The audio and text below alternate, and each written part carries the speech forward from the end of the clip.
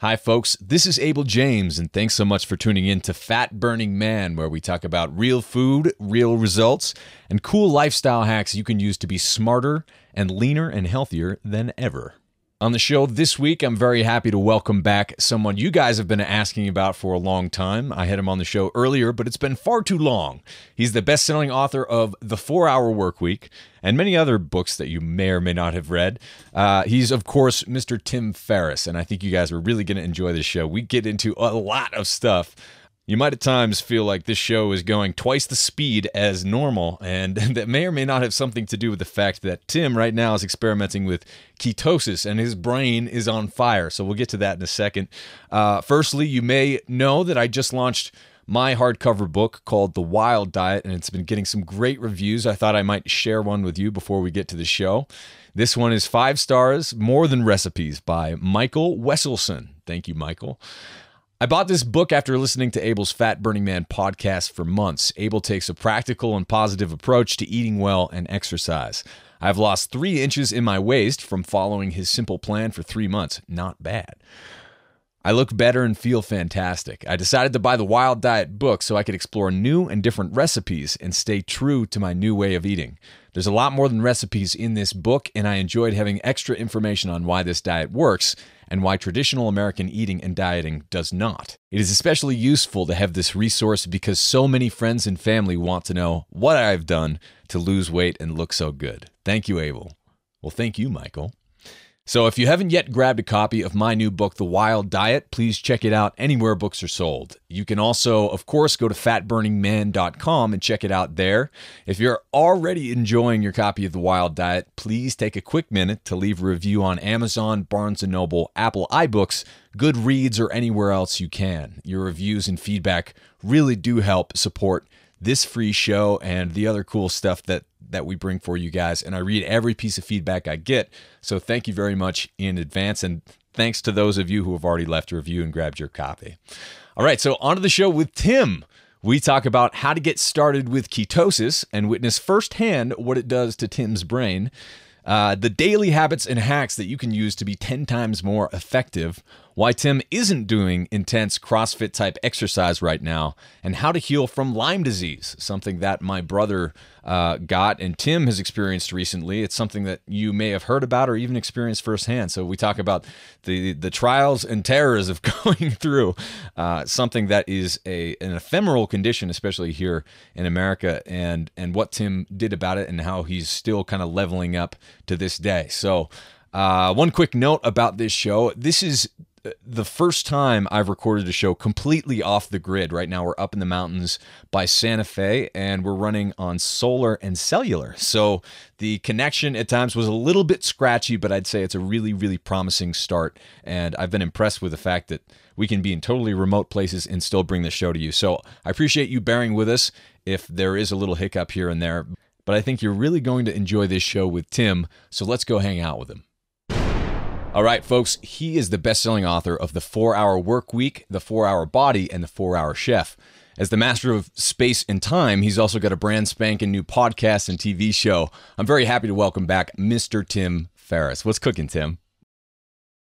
What is cooking? Not much, because I've been fasting and consuming synthetic ketones. So I'm not doing a whole hell of a lot of cooking these days, but a lot is happening. A lot is happening, and I'm very excited about it. So awesome. Thanks for having me back. Yeah, so we haven't talked in a while, but I did listen to your show with Arnold Schwarzenegger, which was one of my favorite episodes of all time, of anything. And man, that must have been such a pleasure to sit down with that man. It was surreal, to put it mildly. Right. And what was really funny about it is typically if you try to get someone in person, they punt to phone.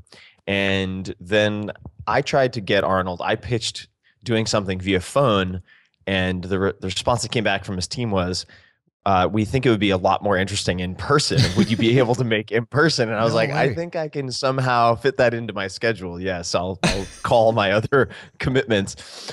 And ended up, walking in past all the security and sitting down at his breakfast table to do the podcast, which was just insane. And I was so nervous. Yeah. Understandably, I don't get terribly starstruck often, but it's the Terminator. It's Arnold Schwarzenegger, for Christ's sake. So I didn't sleep at all the night before.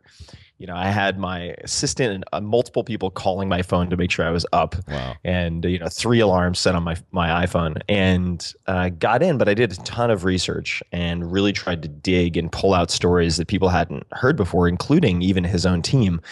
And that was a blast. So Yeah. I was very happy with how that turned out, and it's developed into a lot more. So I've been now involved ongoing with Arnold and his team, doing Nice. all sorts of stuff for after school programs and whatnot. So who would have imagined? Yeah. And as a child of the '80s who grew up with Predator and Commando and whatnot, it's very few things could be more surreal. Yeah, But that was a blast of an interview for sure. That's so cool. And all the people in Predator became politicians somehow. That's so true, Jesse Ventura. Oh my Still God, waiting that's on so Apollo funny. Creed, I guess. Yeah, that's right. Yeah, the legislators just and running out of candidates, so they're going shopping in '80s action films. Totally. Who can we pick up? So I've been getting a lot of questions recently, especially about ketosis and especially going high fat, fasting, kind of combining those different worlds. That's something that I've been tinkering with for a long time and just loving it in a lot of ways. You can definitely stub your toes, but why don't you talk about it? Because those are some of your experiments these days, right? Oh, definitely. And I might have some questions for you as well. Okay. And because, well, for instance, I mean, this morning I woke up, and what I'm doing right now, I fasted for a period of time to kickstart ketosis. Just makes it a lot easier and faster for me to do that, to approach it that way. And then this morning had 2 or 3 tablespoons of caprylic acid, which is basically a medium chain triglyceride that converts well to ketones. Yeah. The Perillo brand, for anyone who's interested, I have no affiliation, but they sell, I think it's called something like cap oil or cap tree oil, something like that. Cool. And then had a spoonful of this stuff, which is Keto Sports calcium and sodium beta hydroxybutyrate. I don't know if you've ever seen this. Sounds delicious. It is actually not that bad. Yeah. You would expect it to be horrible. The label is Keto Kana, CANA, which stands for calcium and sodium. And for those people wondering what the hell beta hydroxybutyrate is, it is what a ketone strip measures if you're measuring ketones through the blood. So you have beta hydroxybutyrate, you have acetoacetate in the urine, so if you're peeing on keto sticks, and then acetone through the breath if you're using something like a ketonics meter. But the blood tells the story, generally speaking, much more accurately in my experience, or at least for me. So I track the beta hydroxybutyrate.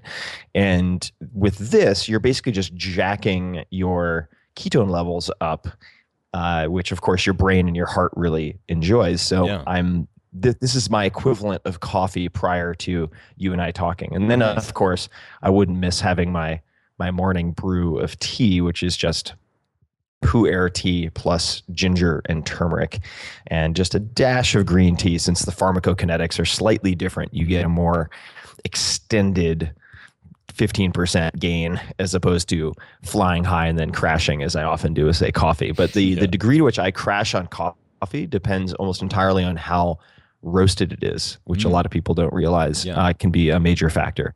But that is basically my morning repertoire at the moment. And one thing I have noticed, though, whether it's at the beginning of a fast or the beginning of ketosis, oftentimes the same thing. For the first week or so of ketosis, I have incredible trouble sleeping. And I'm wondering if you've experienced that or heard of that. I haven't dug very hard because I just assumed it was other factors, but it's so consistent for me. Is that something that you've run into? I have, yeah. And it's different for everyone, but basically the general answer is that when you hard shift into anything, your body freaks out a little bit. Even if you go off sugar, for a week and you've been eating plenty of it for a while, it's like your body's like, what is going on? And you feel terrible, right?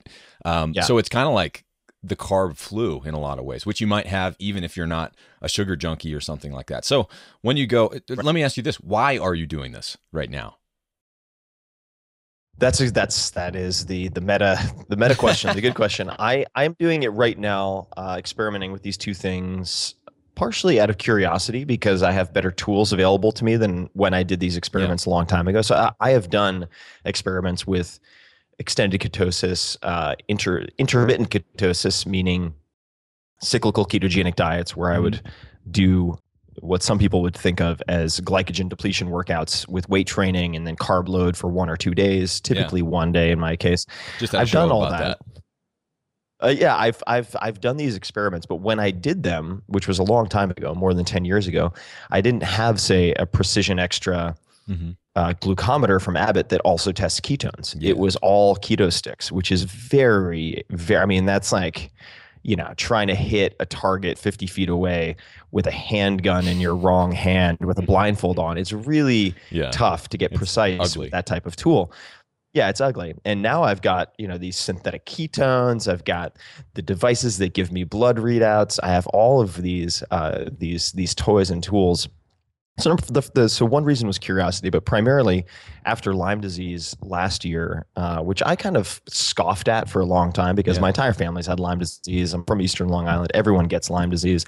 But I was really incapacitated and my immune system was highly compromised. Yeah. So this is a way for me to see if extended ketosis or ketosis in general will correct some of the biomarkers, some of the blood measurements that went really wonky and weird after Lyme disease. So some of my lipids, for instance, just got really out of whack and crazy looking. Yeah. And I have no explanation for that. So I'm curious to see if going into a ketotic state will change that or not. And I've done blood tests before, and I'm going to be doing a whole slew, as you would imagine, of blood tests and urinalysis afterwards to see if that has any impact. Cool. And we shall see. Yeah. My brother got Lyme disease years ago, and the doctors basically denied that was a thing for the first 2 years. And so, that's not good. No, it's not. And so by the time they got to it and admitted that was probably the problem, he was so far gone.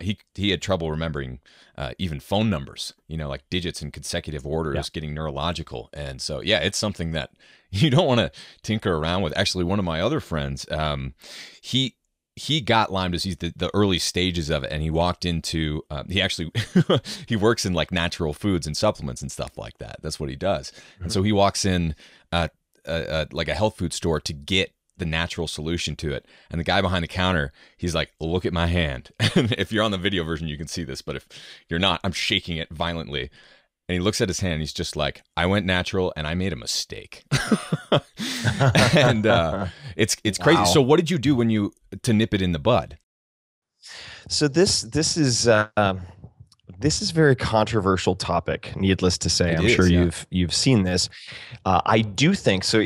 Speaking as someone who was basically destroyed by Lyme disease for a 6-month period, where I had very similar neurological symptoms. I was having trouble remembering close friends' names. My knees were so swollen at one point that I had trouble getting out of bed. It took me about 5 minutes to get up and walking around in the morning. And partially because I didn't exhibit the telltale bullseye rash that a lot of people think of as the trademark, including myself. I'd thought of it as the one of the sole indicators of early onset Lyme. But about 20%, as I understand it, of people are asymptomatic. Topically, you don't get a rash. And I didn't get a rash, so I was just like, suck it up, walk it off, Ferriss. You're not drinking enough coffee, you're not sleeping enough. I made up all of these other excuses for the collection of symptoms. I do think that most cases of Lyme disease are misdiagnosed or psychosomatic. And what I mean by that is Lyme is a collection of symptoms for the purposes of diagnosis is very similar to, say, chronic depression or chronic fatigue or even many other diseases and syndromes that have extreme overlap with the symptoms. So I think that and for instance, when I went to one of the top doctors at Stanford and I told him that, I've been diagnosed with Lyme disease, and his first response was, okay, where did you get Lyme disease? And he looked on the CDC, Center for Disease Control map, because he's so accustomed to having old retired dudes or bored housewives in Palo Alto come in and say, I have Lyme disease. And he's been so accustomed to debunking that diagnosis that he looked on the CDC map and he's like, okay, you're pretty much at ground zero for deer ticks. Let's talk. And the way that I nipped it in the bud is the conventional approach. And after looking at everything, and this is probably going to piss off a lot of people, but I've dug I've really dug into this, as you would imagine I would. And I have access to a lot of incredibly good doctors and biochemists and microbiologists and infectious disease specialists. I have a number of concierge docs at the moment, and that's not something I've always had, but I have a concierge doc right now who used to run the infectious disease department for one of the top universities in the country. Yeah. And none of those people believe in the idea of chronic Lyme disease. Mm-hmm. They don't. If you destroy it using antibiotics, whether that's any number of broad spectrum or specific antibiotics administered orally or intravenously, there's very little to zero evidence to support the contention that the spirochete survives that onslaught of antibiotics. Yeah. There's very little evidence. So my theory, I used antibiotics, doxycycline specifically. Now, those are powerful drugs. So my pet theory is that the chronic symptoms that people experience that they attribute to chronic Lyme disease are not from the Lyme bacteria or bacterium itself. Mm-hmm. It is from the gut flora depletion that it comes after a long stint of using antibiotics. Right. And what I've been amazed by, quite frankly, I'm really familiar with the microbiome, and I have access to very good startups. I'm an investor in a company called uBiome with a U, which does this type of testing. And I've been fascinated to see how hard it is to repopulate your gut. And I've been doing obviously not while I'm ketosis, but the kombucha strains, the like L plantarum, all of the probiotics, but not just the probiotics. That's not enough, because those will just pass through your system if your GI tract doesn't have the environment to host good bacteria. So I'm taking prebiotics, the baobab root, the inulin, the different types of insoluble fibers, and so on and so forth, and really doing all of it. And my before and after still looks almost identical when I do a GI sort of fecal matter test. Yeah, it's very, very demoralizing. So I suspect that is a huge, huge component with some of the residual problems that I'm having. And so this is part of my detective work. So, hopefully the testing that I'm doing, and there is some evidence to support, although it's also highly speculative. Or I should say incomplete. There's some evidence to support that a ketogenic diet can help. There's the possibility that it could help restore a better balance of bacteria in the gut. So I want to, and keeping in mind, like I've done slow carb diet, very similar obviously to paleo with legumes and so on added in for a very, very long time. And so I'm not a high carb necessarily eater. I'm certainly not eating the standard American diet. Yeah. And, there's a case to be made, in fact, for beans and legumes as prebiotics, just given the starch that's involved. But so I've been following a very healthy diet, but my blood tests got really majorly out of whack after the Lyme and then the antibiotics. So that's a very, very, very long answer, but that's why I'm doing these experiments. And my belief, based on all the evidence so far, is that antibiotics do work at killing the Lyme spirochete, and that, and my pet theory subsequent to that. Yeah. Oh, yeah. I mean, you're dealing with like napalm. I mean, it's not, this is not a sniper shot. Like you take broad spectrum antibiotics, you're just basically swallowing napalm and killing whatever's in there. Yeah. So, but I'm optimistic. I'm optimistic because when people say, "Oh, it's chronic Lyme, we don't know how to treat it," like the spirochete is digging into the biofilm and hiding, and I'm like, what are you talking about? Like you're infested with thetans? Like this is science fiction, folks. Like this is just pure fantasy land. Yeah. And, it's not some malevolent, like sentient being that's like, okay, like let's gather the troops and hide in this tissue because we know the antibiotics are coming. Like this is not how these things work. So I've actually been, in a way, oddly reaffirmed and excited about the fact that I don't think there is a chronic spirochete activity. I think it's almost certainly related to microbiome depletion. And then so now the question is like, well, and I forget if I can curse on this show or not, We'll but it's bleep like it, Tim. from Long Island, it's hard to keep inside of me, especially with this topic because it pisses me off so much, so many levels. I'm really now it's just a question of testing with the microbiome. So I'm doing a ton of that, and I'll be announcing a lot more of that stuff as I try to figure stuff out. Yeah. But the other thing I would say to people out there, just to be really clear, the tests that are used for testing Lyme disease are very primitive. So you get a lot of false positives, meaning you test positive for Lyme disease when you don't have it, and you get a lot of false negatives, meaning you test negative when in fact you do have it. Yeah. And whether that's the ELISA, the Western blot, or otherwise. And there are labs out there, I'm not going to mention any names because I don't want to get anyone in legal trouble, but labs that specialize exclusively in Lyme disease are incentivized to give you answers that require further testing. And I've seen some really scandalous, horribly malevolent, in my opinion, behavior from a lot of these labs, which are very well known in the Lyme communities. And most rigorous docs and scientists think those places are just charlatan shops. So cool. So one of the things I'm really fascinated by aren't what people write in their books, because I know that anyone can write anything in books, especially being an author now. But what do you do every day, especially considering, you're launching, you're busy. How do you keep up with all the knowledge that's in your head and reconcile that with like actually having zero to little time in a lot of cases to do the things that you should? Definitely. It's a constant challenge. And the reason I say it's a constant challenge, and I do have some answers, but it's a constant challenge because once you create slack, let's just say, once you create a buffer where you have improved a process, or you've divested yourself of an activity, or ended a relationship that was very time and energy consuming.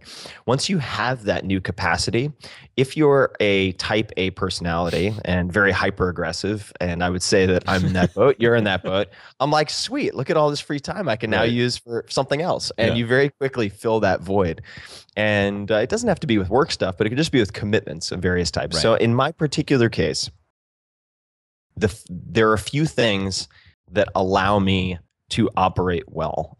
And if I do these things every day, and I'm fallible, I still will have days where, for instance, I can't sleep well. And so I'll wake up later than expected. That's, and I am a night owl. Historically, I go to bed 4 or 5 and wake up very late. I mean, like noon, really? 1 o'clock.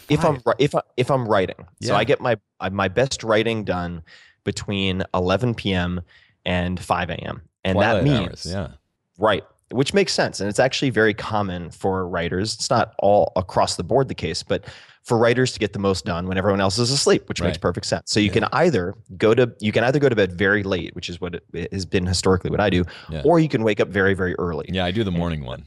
Right. So what I have realized is if I wake up, I don't have to wake up at the crack of dawn, but if I wake up around 7:30, 7 or 7:30, that gives me a good hour to hour and a half, at least particularly on the East Coast, but even on the West Coast, where I feel like I've gotten a start on the day. So just psychologically and emotionally, I don't feel rushed. I don't feel like I got out of bed and someone dropped me on a treadmill running at like 10 miles an hour, which is the feeling that you can have, which is very reactive. If you wake up late and have to jump into, say, email, and you're like, oh my God, you refresh the screen, and I'm sure everyone's done this. You refresh the screen and you look at the total number of email count and you're just like, and you wait, and then it hits and you're like, oh my God. So the first thing would be waking up between 7:30, let's say. The second would be meditating for 20 minutes first thing in the morning before I check text messages, before I check any type of medium that could dictate my schedule or interrupt my schedule. That part is epic, life-changing right there. Yeah, huge. And there are many different ways to do it. You could use an app like Headspace or Calm.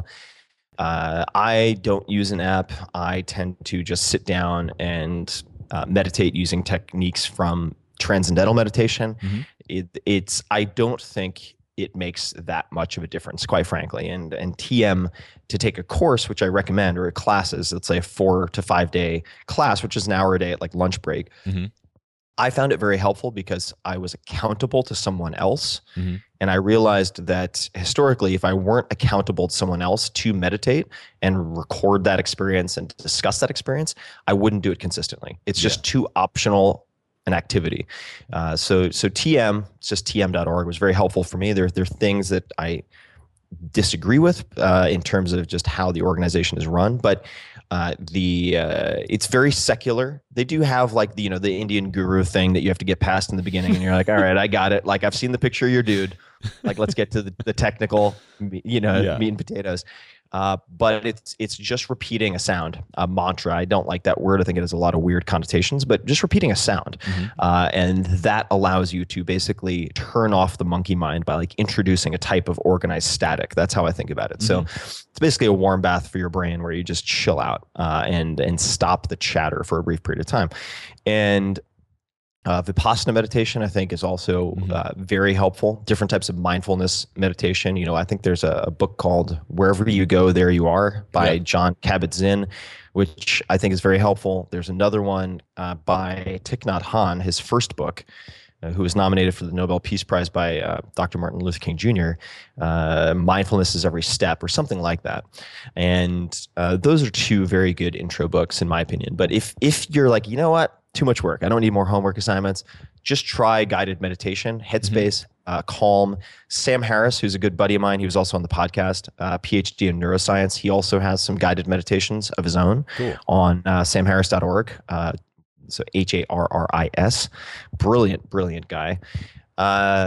So those are two pieces. The last would be some type of movement practice. And when I say movement practice, I'm very deliberately not saying exercise, because it doesn't have to be a workout, but some type of physical movement, ideally outdoors. So my instrument of choice is long walks, and which help tremendously for deepening ketosis, as a side note.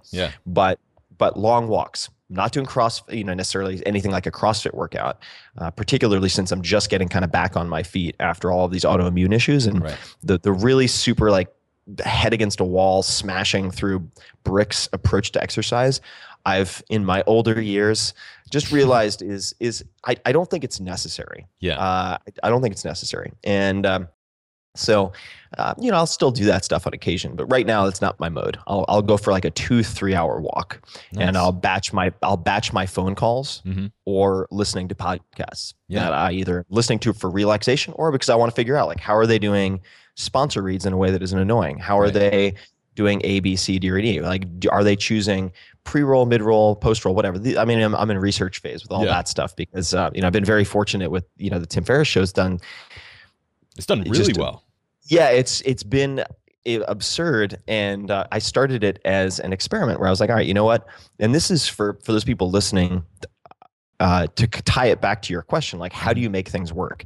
I make things work by partially taking new projects and mitigating the fear associated with them. And the way I do that is I take something that people might view as a permanent decision, quitting a job, starting a company, whatever it might be. And in the case of podcasts, a lot of people start a podcast, but they don't have any exit strategy. Right. So in other words, they're like, hey, I should do a podcast. But I like to think about it almost as a sort of a poker player might. And, that was one of the skills that I did in the TV show. I had a week I'd never played poker, and I had a week to try to learn enough to compete against professional poker players for my own money, like thousands of dollars at the end of the week. But so deciding in advance, like, when am I going to walk? Right. And if you buy a stock in stock market, same thing. Like, what is my exit point? Yeah. So for me, I established that with the podcast, I was like, I'll do a 6-episode experiment, and it's going to be self-contained. I'll try it. If I don't like it, I'm going to end at 6. And I decided that in advance. So I knew that the total amount of work was very clearly defined and contained. Yeah. And then I tried it, and I was like, hey, this is actually really fun, and I'm having a good time with it. So I kept doing it. Yeah. But, I treat almost everything in my life as a series of 2-week experiments, like 2 to 4 week experiments. and there are set points to reassess things. And I think that's very smart, much in the same way that some people I know, and granted, I'm in San Francisco, so I'm surrounded by all sorts of weirdness, but some people I know renew their wedding vows every year, and they sit down to like talk about it and basically do like a performance review of each other. And I met with this one guy. I've been trying to spend a lot more time these days with really happy 60 and 70-year-old men, because I'm a dude, just 60 and 70-year-old men who have very good relationships with, whether it be, their wife, their kids. Hang out with my dad. But seriously, like just interrogating those people because it's not common. I mean, I at least in the metropolitan cities in which I've lived, I mean, most people are pretty unhappy, and most people have marriages that are really, really rocky. And not to say they don't take work regardless, but it's very challenging. I'm just realizing, watching as I am now, and I'm 37, and a lot of my friends are getting divorced, and these are like good, smart people who are benevolent folks. I mean, they're trying to do the right thing. And so I met with one older guy, and we were having drinks, and he said that every quarter, and I thought this was so genius, like and he's a very successful business guy, so this fits his mind perfectly, but every quarter, and I think this was actually his wife's idea, he gets graded on a 10-point scale as a husband, father, provider, and lover. Wow. And he gets graded on a 10-point scale for each of those, but they're not evaluated, or he's not judged in each of those independently. So his wife has a total that he has to hit. And that's the most important thing. So, for instance, he might genius, isn't that smart? So he'll travel for say 2 months, and he'll be like closing huge deals, and he'll be overseas, and so he'll get a 10 out of 10 on the provider score, a 9 out of 10.